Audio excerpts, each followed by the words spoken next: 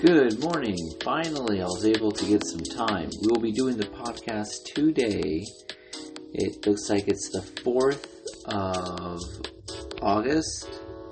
So you can go ahead, 3rd, sorry, it's the 3rd of August. Probably the 4th for some of you.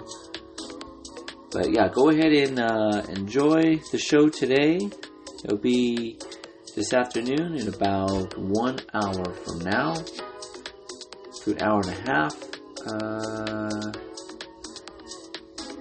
So we'll start at about 11:30 a.m.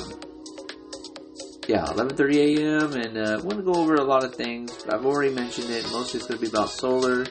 What to do if you have solar panels, you want to move them to another house, or if you have solar panels and you're selling your house and you don't know what to do with your solar panels, you have to pay it off. If you're on a lease, what do you have to do?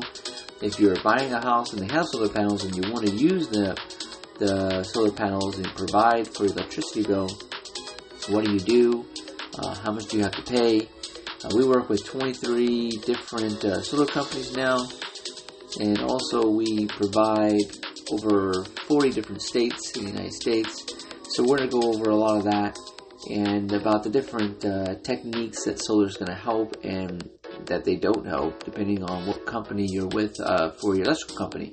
So every electrical company will have a different amount and a rate. Of course, PG&E is one of the highest, so we'll be going over PG&E mostly. We'll be going over SMUD.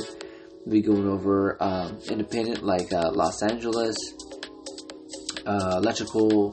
We'll be going over some other electrical grid issues and how solar has changed in the last, it looks like 4 months or less. They've changed the rules again, but it's only for people under a certain category. So I'll go ahead and go over all that. So we'll be going up today, 11:30. Thank you. I'll see you guys there.